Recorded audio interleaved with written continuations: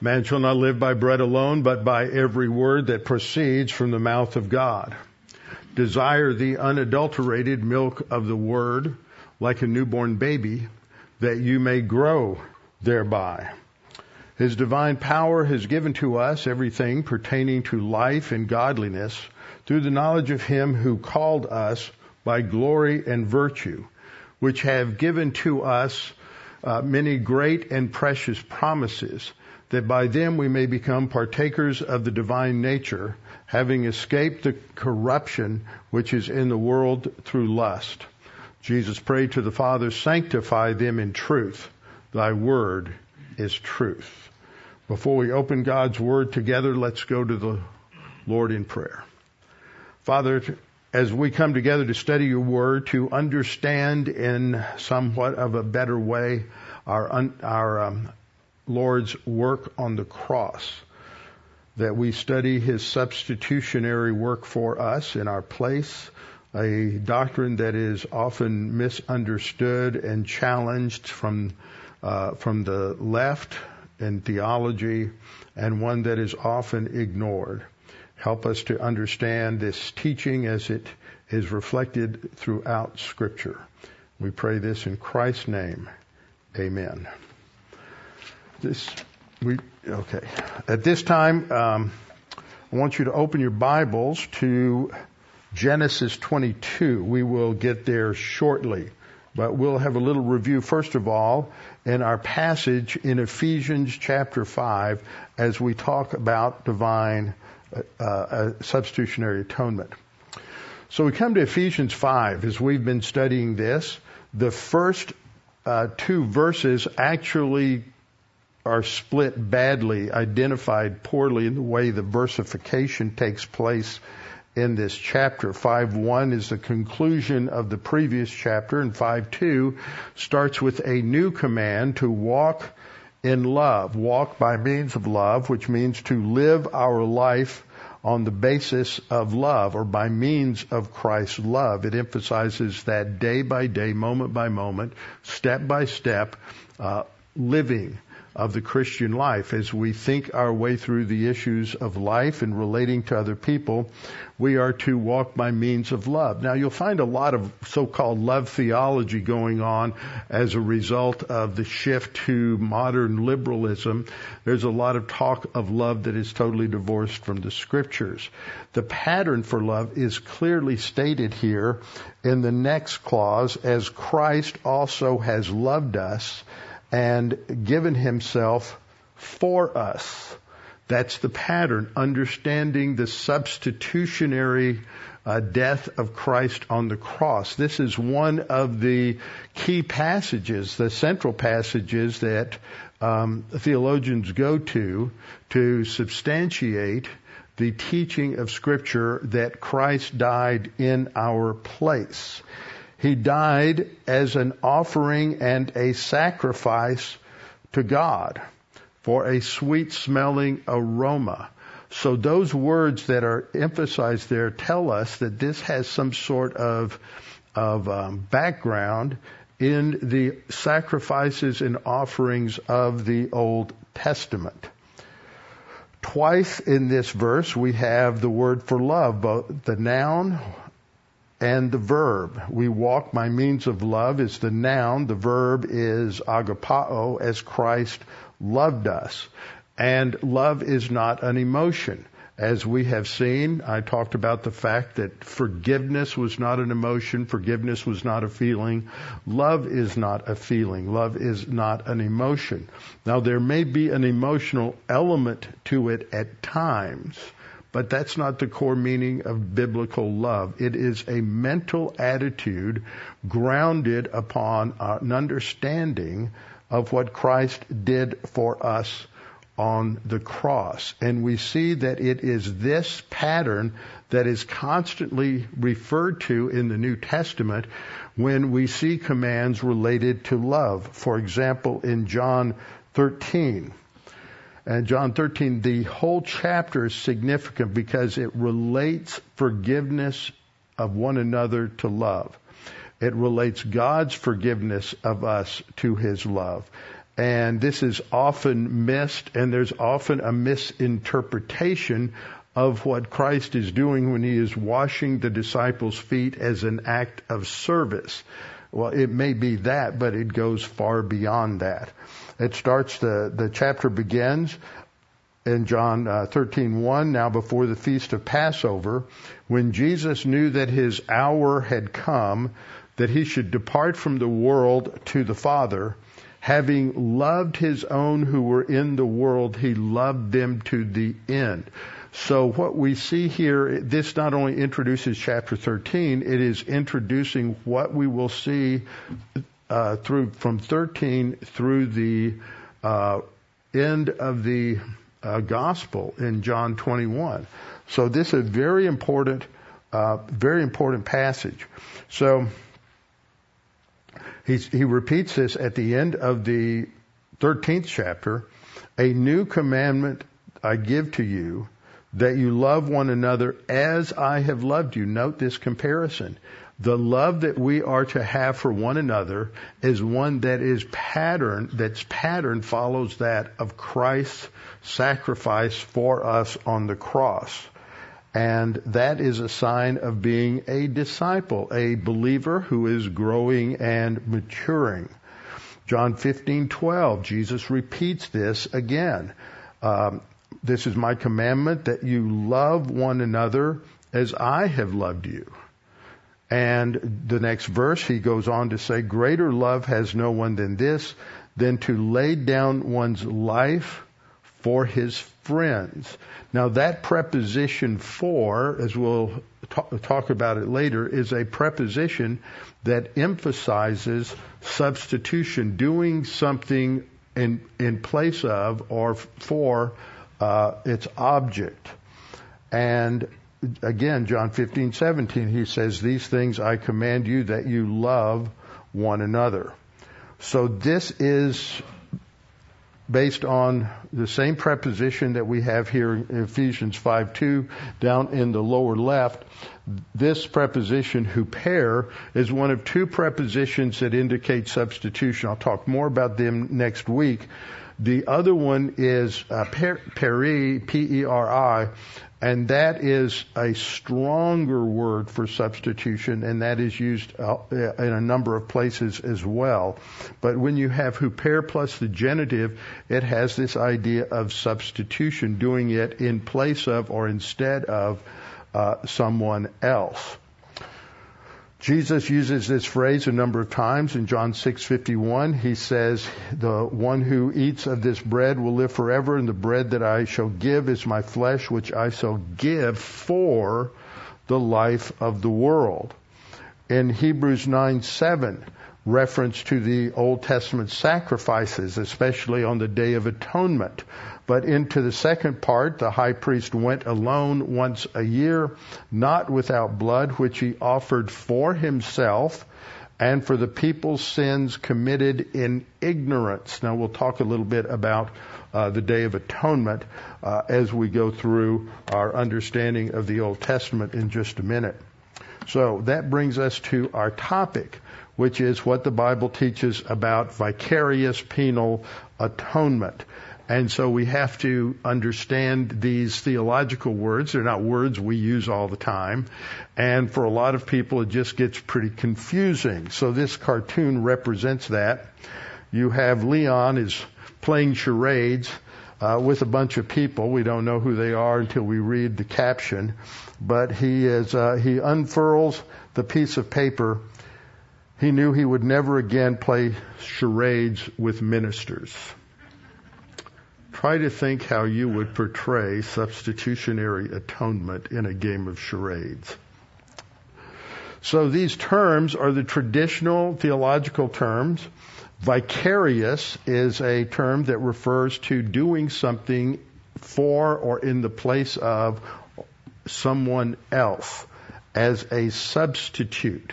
So vicarious is just a little more archaic word that is usually just replaced by the word substitution.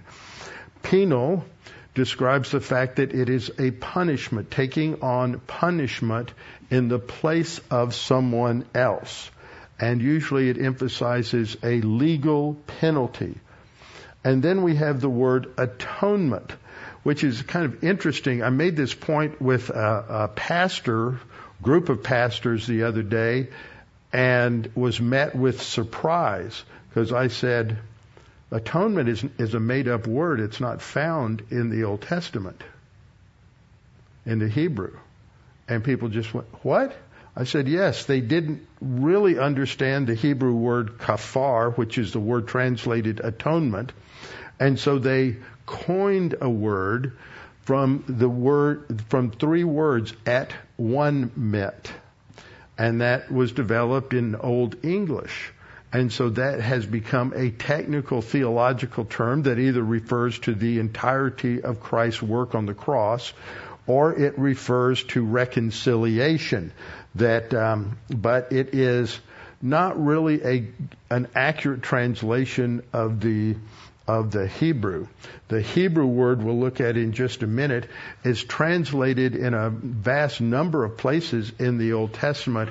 When it was translated into Greek in the Septuagint with the word, either the noun katharos or the verb katharizo, which means cleansing. And if you substitute cleansing for atonement in a number of these passages, they will make a lot more sense to you. So we have to ask this question: in what sense did Christ die for our sins? Now, many of you have been around a while, and so when you hear Christ died for our sins, you automatically think in terms of substitutionary atonement. But that's not always been the case. In church history, there were several different attempts to define what Christ did on the cross, and define atonement in ways different from a penal substitution. So we go back to the early church. Sometimes I like to go back and trace the history of our understanding of certain doctrines, because it gives us a little bit better perspective on some things. And it always shocks students when we go through historical theology that it took a while for early Christian teachers to figure some things out. Sometimes they were pretty close early on, which is the case here. When you have in the 2nd, 3rd, 4th centuries, you have people who were pretty clear on the substitutionary idea. But then once you get into the period following the early church father by the name of Origen did a few things that were helpful in the history of Christianity, but he brought a lot of sorrow into the church. He was the one who introduced and formalized allegorical interpretation, so that it wasn't literal anymore. And once you have a non-literal view of interpretation, that's going to cause any number of problems, not the least of which is that Israel no longer met Israel in the New Testament. It met the church. And in the Old Testament, it was also used as the church of the Old Testament, which means that it laid the groundwork for the rise of Christian anti-Semitism. And that's anti-Semitism itself did not begin with Christianity. Christianity absorbed that in the early church, but you can trace anti-Semitism back at least as far as the time of Esther. In the Old Testament. Esther is a unique book in the Bible because it's the only book in the Bible that does not mention God. There's no mention of the name of God anywhere in the book of Esther. And Esther is telling us the story about how God is really true to his promise to watch over and protect the Jewish people, who are still his people even though they are out of the land in divine discipline. It takes place in the Persian Empire when you have a man by the name of Mordecai who has a relative named Esther, or Hadassah in the Hebrew. And there is a bad guy in the story, and this is a guy named Haman, who has worked his way up inside the bureaucracy of the Persian government to where he has a close relationship with Artaxerxes, who is the king of Persia. And so Artaxerxes, in a rather deceptive manner, gets Artaxerxes to sign a decree to attack and to give people one day when they can take all their vengeance out on the Jewish people and wipe them out. And so another theme of the story is that his wife dies, his wife embarrasses him at a party in the first chapter, so he divorces her. He's looking for a new wife, and so he has sort of a beauty contest to find the best representative, and that turns out to be he chooses Esther. So she is put in that place, as the scripture says, for a time like this, and shows she is able to go through a series of well thought through procedures, a well thought out strategy, to where she is able to appeal to him to somehow void this day of attacking the Jews. Haman is virulently anti-Semitic. And so what Artaxerxes does is he says, okay, this is going to be the day when people can take out their anger with the Jews and kill Jews wantonly with no penalty, but they can fight back, so that they were all warned and they could get their weapons.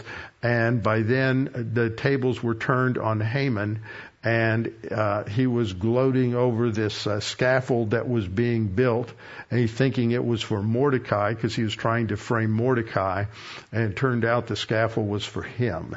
And so it's an interesting story, but it shows that God is protecting the Jewish people even when they're out of the land, even when they're not trusting God, even when there's no mention of God anywhere in the episode, yet God is invisibly in the background protecting them. And so that anti-Semitism was taken over later in Christianity due to these allegorical interpretation ideas that came along with Origen. So what do we get in the early church? By early church, I mean 2nd century, before Origen, before allegorical hermeneutics took over. They use a word related to a penal sacrifice, understanding that there was a penalty that was paid for by Christ in our place. It's either a penalty paid to Satan as a ransom. That was an erroneous theory, but it was a theory in the early church that all Christians were slaves to Satan, and so Christ's death is a ransom to free them from Satan. That is not what the Bible teaches. They did understand the concept of substitution, that Christ died in the place of sinners, the just for the unjust and the righteous for the unrighteous, and this is especially seen in an epistle by an early church writer, Diognetus. Then you have the recognition that the work was directed to the Father, not to Satan. And fourth, that Tertullian, he is the church father who coined the word Trinitas for Trinity, introduced the concept of satisfaction. We would relate that to propitiation, and that Christ died to satisfy, to pay a penalty in our place, and to satisfy the justice of God. By the time you get to Irenaeus, who is in the mid to late 2nd century, 150 to 200, he had a recapitulation theory that the atonement was both penal and substitutionary. Sixth, this understanding of the atonement is like much in the early church. It was simple. It wasn't well thought out. They just sort of quoted what Scripture said. And the word that I teach my students when I teach church history or history of doctrine is that in the from the period 100 to about 150, if not all the way to 200, their theology is just simple and naive, and it is not. They don't explore anything. They don't ask any hard questions. They basically just repeat what Scripture says without being analytical in their study. Seventh, with the advent of allegorical interpretation in the 3rd century, the ideas of substitution became muddled and lost. And you don't get this kind of confusion again. I mean, this continues through much of the Middle Ages, but you don't get a confusion on it again until you see the rise of liberalism in the 19th century, early 19th century. So this is what's happening. So Irenaeus has a recapitulation theory of the atonement, which is pictured here, that Adam is the first man, the law of God is broken, and they lose eternal life. And Christ is the second man, the second Adam. He obeyed the law and regained for man what Adam lost. So that's his theory of the atonement. It has the idea of substitution and the idea of bearing our punishment in our place. Origen had the view that Satan paid a ransom that Christ's death was the payment of a ransom to Satan view. And that it is because he paid that penalty to Satan, then man is released. He had some strange and even heretical ideas. It's not until you get to Anselm toward the 10th century that you have a clearly articulated theology of substitutionary atonement. He wrote a very famous work. In the Latin, it was called Credeus Homo, and it means why the God-man? And why did Jesus have to be both God and man? And it is so that he can become a curse for us. He pays the penalty in our place, and he is our substitute. But there were those in the early church that thought God's not fair. Why would he punish Jesus for what we did? That's not fair. See, you need to ask the question, what do you mean by fair? Where do you get your concept of fairness? And they get their concept of fairness from their own idea of what would be fair, and then they evaluate the Bible on that basis. So Abelard came up with this theory called the moral encouragement. So Jesus is basically a moral example for us that we are to follow. He was willing to die for what he believed in, so we should be willing to die for what we believe in. That is that kind of an idea. The Anselmic view of substitutionary atonement was held during the Protestant Reformation by Lutherans, Calvinists, and the opposite on the theological spectrum, Arminians and Wesleyans, and also Amyraldians, those who did not believe in limited atonement. Amyraldians were 4-point Calvinists. They believed in unlimited atonement. The Abelardian view was held by Socinians and Unitarians. Those are basically the same way. Socinius was an early teacher of a Unitarian idea. That led to the development of religious liberals. And then I always like to point out that in the early 19th century, you'll hear a lot of evangelicals say, well, the greatest evangelist of the Second Great Awakening was Charles Grandison Finney. But Charles Grandison Finney was the greatest heretic of the Second Great Awakening. He did not believe in total depravity. He believed that every baby was born as pure as Adam was originally created, and they could theoretically live a perfect life. And so if man is perfectible, then what you have to do is encourage him and motivate him to stay perfect. And if man is perfectible, then group of people are perfectible, and therefore society is perfectible, and we can bring in a utopia. And in his view, it would be Christ who would bring in the utopia, and then Jesus would come. It's a post-millennial idea. And it has led to a lot of horrors in our history, because his idea was that we need to just solve these national sins, and if we can solve these national sins, then we can become a perfect kingdom, and then Jesus will come back. And it's all grounded in works. So his view of sin was not biblical. His view of our condemnation was not biblical. His view of the atonement was not biblical.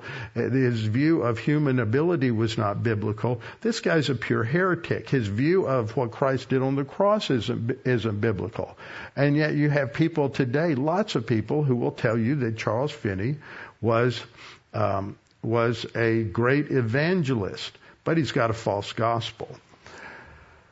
So the issue is to go back to the Old Testament and look at what transpires on the Day of Atonement, when the blood from the sacrifice is placed on the mercy seat on the lid of the Ark of the Covenant. So, what do we learn from this? Number one, atonement comes from the English phrase at one-ment, which emphasizes reconciliation. But second, the blood sacrifice relates to the payment of a price. That's what redemption means. It always has that idea of the payment of a price. So three, the mercy seat relates to the satisfaction of God's righteousness and justice. Propitiation, which is a different, slightly different concept. And fourth, because God is propitiated by the payment of a penalty, the debt of sin is canceled. That's called expiation. And we've studied that in Colossians 1:12 through 14 as we were studying through forgiveness. So what we see is that atonement is a made-up word to relate to the totality of what Christ did on the cross. He redeemed us. He paid the price. Expiation, sin, the penalty for sin was canceled. Propitiation, the character of God is satisfied. His righteousness and justice look on the cross and they're satisfied. Man is reconciled then to God, and we have, there is forgiveness or the cancellation of sin, the penalty of sin for all mankind as we have gone through. That doesn't make them saved. What the death of Christ on the cross does is it makes man savable because Christ has paid the penalty for sin. But they're still spiritually dead and they are still unrighteous.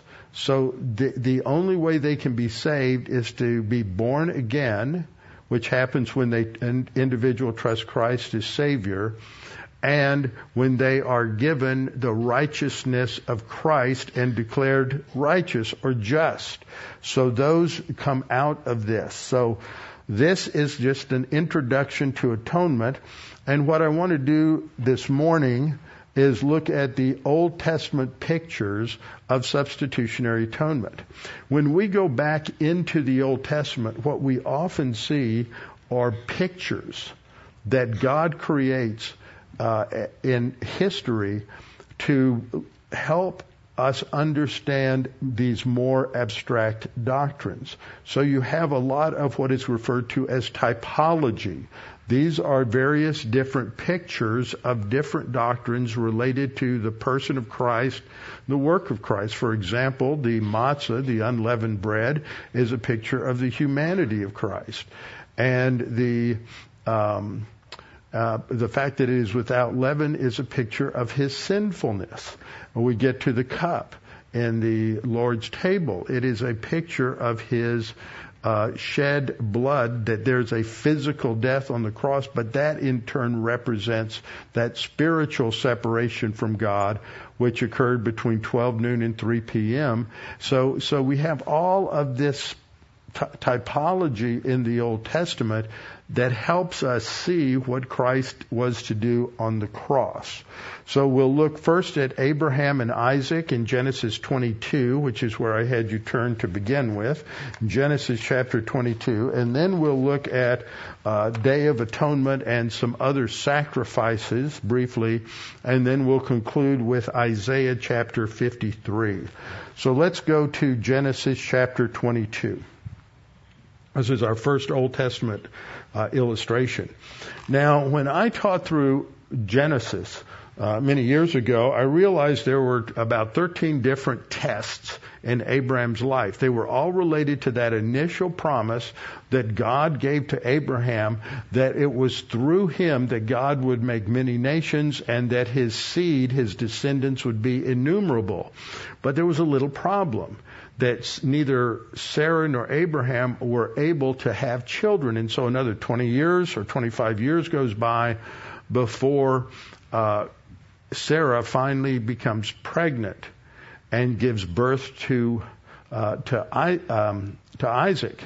Now the problem here is that through most of these tests, the test had to do with whether Abraham would really trust God for the promised son. And once the promised son comes, he grows to adulthood. He's around, I would say that at the time of the episode in chapter 22, Isaac is either in his 20s or his 30s. He is a young man. He is a strong young man, as we will see as we read through this section. So in this final test, Abraham trusts God. He has made many failings in his own life trying to come up with other ways to have a son other than just trusting in God. And part of that was the situation with Hagar. Sarah said, "I can't do it, but take my maid and have relations with her, and then her son will raise up to be the seed." And of course, that was Ishmael, and he's the father of part of the Arabs, and that's part of the background to the whole conflict between Jews and Arabs. This attempt to provide a secondary solution on Abraham's part. So finally, Abraham gets to this place where he's going to trust God, and God says he's going to test him. It came to pass after these things that God tested Abraham and said to him, "Abraham." And Abraham responds, "Lord, here I am." Then he said, "Take now your son, your only son." Who else has an only son? God does. The Lord Jesus Christ is his only begotten son. So there's parallels. "Take your son, your only son Isaac, whom you love, and go to the land of Moriah." Now, this is Moriah in the Hebrew. Pay attention to this. There's a word play here on Moriah. The initial letter M at the beginning tells you they've taken a verb and converted it to a noun, so that the root is going to be the R, Y, the doubling of the Y, and the H. That's the root. It's a verb that mostly means to see, but sometimes it has the idea of making provision for something. So just hold that thought, and we'll come back to it before we're done. It's so interesting to see the word plays that the Holy Spirit uses to make certain points for us. So take your son, your only son, go to the land of Moriah. Those who have been to Israel, the land of Moriah is the center part of where the Temple Mount is. That was part of Moriah. And offer him there as a burnt offering. Now there's another key word. What's a burnt offering? Well, first of all, you would put the animal on the altar and you would slit its throat. And when he died, then you would burn, everything would be burned up, and it was a picture of total obedience to God, a total commitment to God. Everything goes to God in my life. And so he's to be a burnt offering. Then we'll skip down to verse 6. So Abraham took the wood for the burnt offering and laid it on Isaac his son. Now, if you're going to have a sacrifice of a ram or a sheep, how much wood are you going to need in order to completely burn up that lamb or sheep? You've got to have a good deal of wood. So that's why I say this isn't some 16 or 17-year-old kid, which is how often Isaac is portrayed. He is a tall, strong man, and he is able to carry this heavy load, and he's got to carry it a significant distance. Because in the text, what we see that in verse 4, which I didn't put up here, then on the third day, so they've been traveling from Beersheba in the south, and on the third day, Abram lifted his eyes and saw the place afar off. Now, I have been to this location. There's a road this is what that film Route 60, the biblical highway, was all about, the way of the patriarchs that runs along the basic mountain ridge from north to south in Israel. It's also called the way of the patriarchs. And one year I was taken down, and we go down to the way of the patriarchs, south of Jerusalem, south of Bethlehem, and off on a dirt road. You go down that road, and there is a place that has a covering over it, a shelter covering over it. It looks almost like a old roadside park type of place, but instead of a picnic table, it has a mikveh. A mikveh is a place for ceremonial washing. And this is the first place, if you're traveling from the south, the first place you would be where you were close enough to where you could see the Temple Mount. And so through the centuries, as Jewish pilgrims were coming to the Temple Mount for the various feast days, they would wake up that morning and they would have a ritual bath, a cleansing, before they would go on to the holiest of places in Israel, which was the temple. So this was the location where Abram would have lifted his eyes and seen the Temple Mount afar off. So you're looking at about 8 to 10 miles. So Isaac is going to carry the load of wood on his back for 8 or 10 miles. And Abraham took the fire in his hand, so he would have had that in some sort of metal container, not having matches or a big lighter to light the fire when he got there, and a knife, and the two of them went together. But Isaac spoke to Abraham, his father, and said, see, he's not dumb. Wait a minute, we got everything here but the sacrifice. Where's the animal? And for the burnt offering. And Abraham said, my son, God will provide for himself the lamb for a burnt offering. So the two of them went together. The word provide is a form of the root of Moriah. See, Moriah is the noun, and it's a place of provision. And here you have Yareh, which is to see or to provide. And God will provide. So you see this theme based on that name of the mountain. Then they came to the place of which God had told him, and Abram built an altar there, placed the wood in order, and he bound Isaac his son and laid him on the altar upon the wood. So in Jewish tradition, this is referred to as the binding of Isaac. Bound his son, laid him on the altar upon the wood. And Abraham stretched out his hand and took the knife to slay his son. Now, I'd just like to be there and find out what the conversation was. Hebrews gives us a clue. And that is that Abraham believed that God could raise him from the dead. That if he actually went through with the sacrifice, God would raise Isaac from the dead, because he was so convinced now that it was in Isaac that his seed would be named. And so this is a test from God. People will say, well, God, it's awful cruel. He wants him to sacrifice his son. Well, you're not reading the story right. God is testing him. He's been trying to make sure Abraham really trusts him about this promise. And so he's willing to give him one last test. And God never intended for him to sacrifice Isaac. He just wanted to know if Abraham would be so convinced that God would carry out his promise that he would do whatever God said to do. And so this is what happened. And the angel of the Lord called to him from heaven and said, Abraham, Abraham. So again he says, Hanani, here I am. And he said, do not lay your hand on the lad or do anything to him, for now I know that you fear God, since you have not withheld your son, your only son, from me. Then Abraham lifted his eyes and looked, and there behind him was a ram caught in a thicket by its horns. So Abraham went and took the ram and offered it for a burnt offering instead of his son.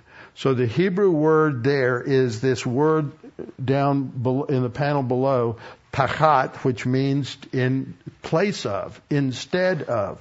So it is a substitutionary sacrifice that is given, the ram. And the ram is a picture of it's the picture of later sacrifices and a picture of the sacrifice of Christ on the cross. And then in verse 14, Abraham called the name of the place, the Lord will provide. And that word for provide is this word up here. It is in the form in the text, it's Yireh. Jehovah Jireh is how it's translated into King James. It's Yahweh Yireh in the Hebrew. It's from Ra'ah, meaning to see or to provide. And it's the root, as you can see, for the Resh and the Ayah, and the Yud and the Hey, is Moriah. So it's, the whole focus here is God's provision of a substitute. It was a burnt offering. So then we'll go to a second passage dealing with the offerings in Leviticus. So remember in our passage that Jesus was given as a sacrifice and an offering. So here we have the burnt offering, and the picture of the burnt offering, or the description of it, in Leviticus 1, 3, and 4. They're told if his offering is a burnt sacrifice or burnt offering of the herd, let him offer a male without blemish. Again, that's a picture of the fact that the Savior would be without sin. He shall offer it of his own free will at the door of the tabernacle of meeting before the Lord. Then he shall put his hand on the head of the burnt offering. Now that word for put his hand on the head really has the idea of pushing down on the head. And it's emphasizing that the sins of the sacrificer are being transferred to the animal, and the pushing down indicates the weight of the sin upon the animal. He shall put his hand on the head of the burnt offering, and it will be accepted on his behalf to make atonement for him. So this is the idea. It's a substitution. Now, what exactly is atonement? This is from the word kafar, and it means to cover. It's translated to make atonement, but it means to cleanse or to wipe clean, with the idea of forgiveness. Here are some further definitions given that atone means to make expiation, sometimes to make amends for something, to purify, but it is translated by katharismos in the Septuagint, which means purification or cleansing. In BDB, which is a slightly older Hebrew lexicon, it means perhaps cover, but primarily related to the Arabic cognate for wiping clean. And so in Exodus 30 verse 10, as we see the description of the Day of Atonement given at the time of the law, this was in the future, and Aaron shall make atonement upon its horns once a year, with the blood of the sin offering of atonement. Once a year he shall make atonement upon it throughout your generations. So because there wasn't a permanent sacrifice yet, not till Christ, there's this, every year there had to be the repetition of the Day of Atonement to cleanse the nation of the intentional sins that had been committed. And so the blood from one sacrifice would be placed on the mercy seat that covered the Ark of the Covenant. The Day of Atonement is described in Leviticus 16:5-9. There we read, "And he shall take from the congregation of the children of Israel 2 kids of the goats as a sin offering, and 1 ram as a burnt offering." So here's the picture here. Here's the 1 bull and then the 2 kids of the goats. Aaron shall offer the bull as a sin offering for himself in his place. So that's a substitutionary idea. And make atonement for himself and for his house. So that's this substitutionary idea, in his place. And he shall take the 2 goats and present them before the Lord at the door of the tabernacle of meeting. Then Aaron shall cast lots. He's going to flip a coin for the 2 goats to determine which one is going to be sacrificed and which one is going to be the scapegoat. And so he'll bring the goat on which the Lord's lot fell and offer it as a sin offering. And then the blood from that was what was taken into the Ark of the Covenant. So one is sacrificed and the other is turned loose. It's taken so far away that he can't find his way back, taken out into the middle of the desert and turned loose, because the priest has put his hands on both of these kids, these goats, and he has confessed the sin of the people, and they've been transferred to the goats. So you can't do this. You can't display both in one goat, because one's got to die in their place, and the other one is going to demonstrate that God has forgotten it. He's removed it completely from his memory. As far as the east is from the west, God separates our sins from us. And so this is the picture that we have here. And I was reading one article which was trying to refute substitutionary ideas in all of these passages, and the woman who wrote it said, well, this whole thing just doesn't make sense at all.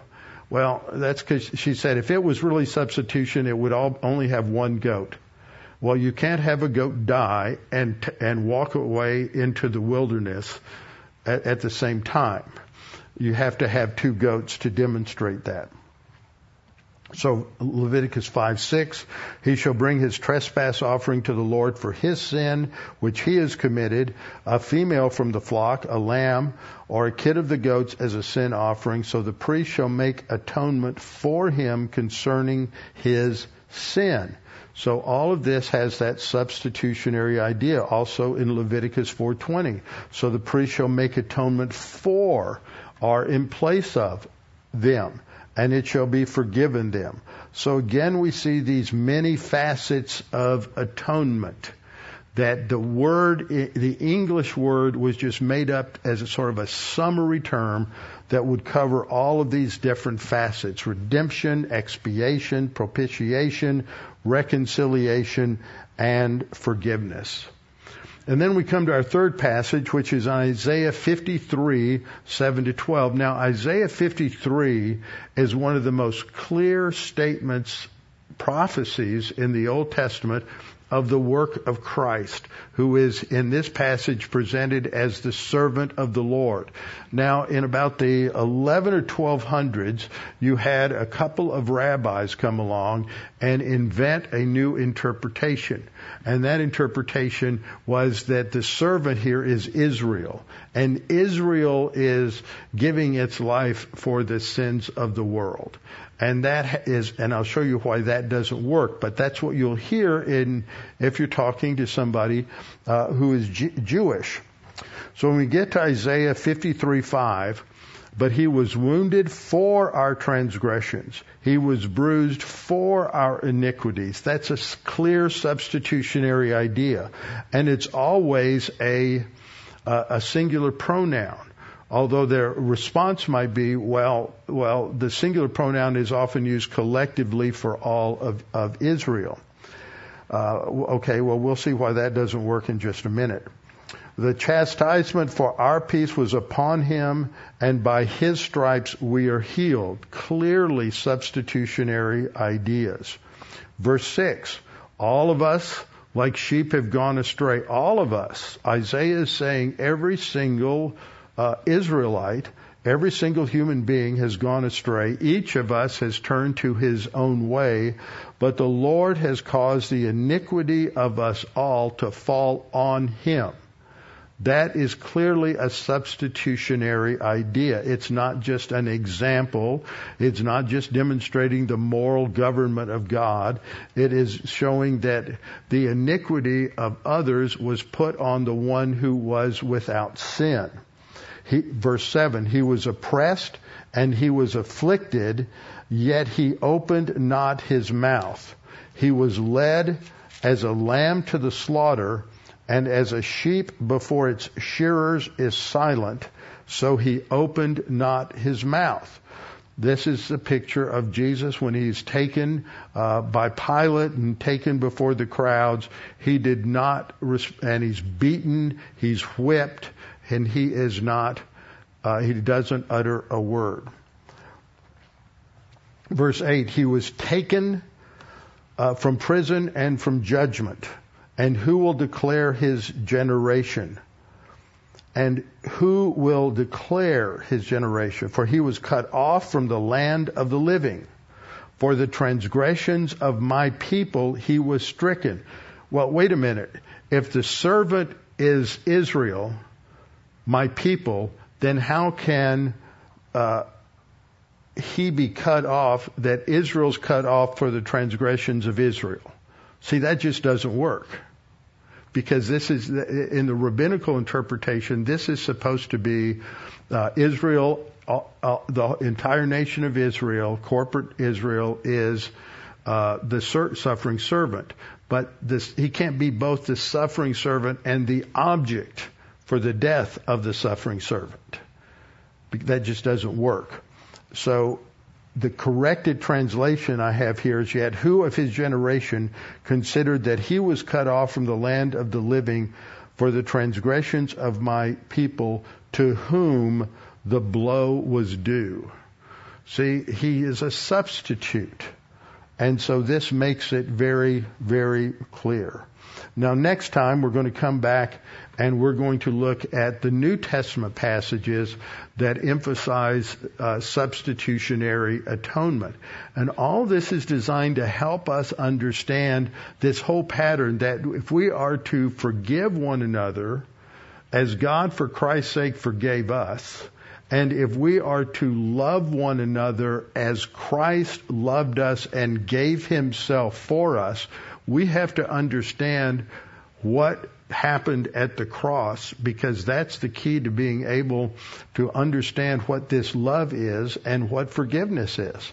So the pattern always goes to what Christ did on the cross. From his, what is referred to as the humiliation of Christ, where he leaves heaven and he takes on humanity, the kenosis passage, which we spent time studying not too long ago in Philippians chapter 2, that all of that, he enters into human history willingly, voluntarily, limiting the use of his divine attributes.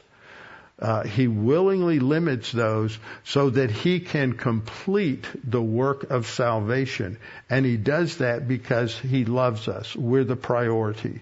And so that teaches us what it means to love others, to seek the highest and best good as God defines it, and doing that without regard to what it might cost us. That is the picture of biblical love. With our heads bowed and our eyes closed.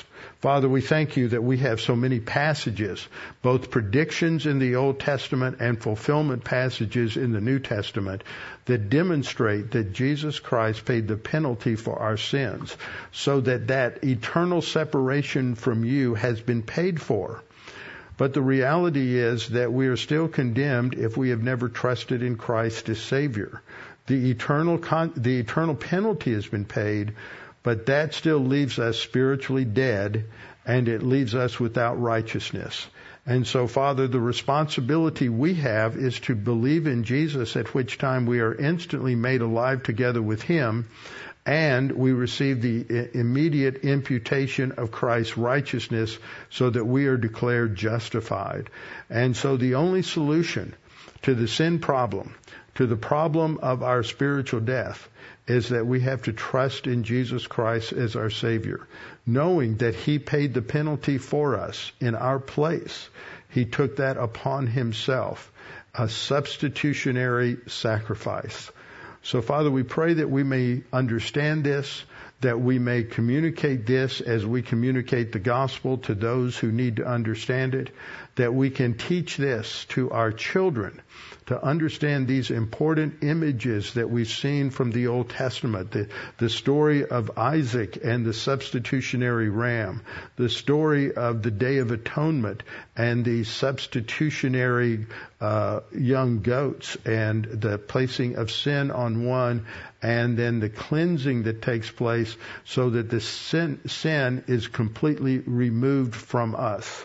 So, Father, we pray that this will be clearly understood by everyone who has heard this today. And we pray that if anyone's listening now or listening online later that has never trusted Christ as Savior, that they may clearly understand that salvation is only by trusting in Jesus Christ. For there is no other name under heaven given among men whereby we must be saved. So, Father, we pray that you would use this communication of the gospel to bring some to salvation. We pray this in Christ's name. Amen.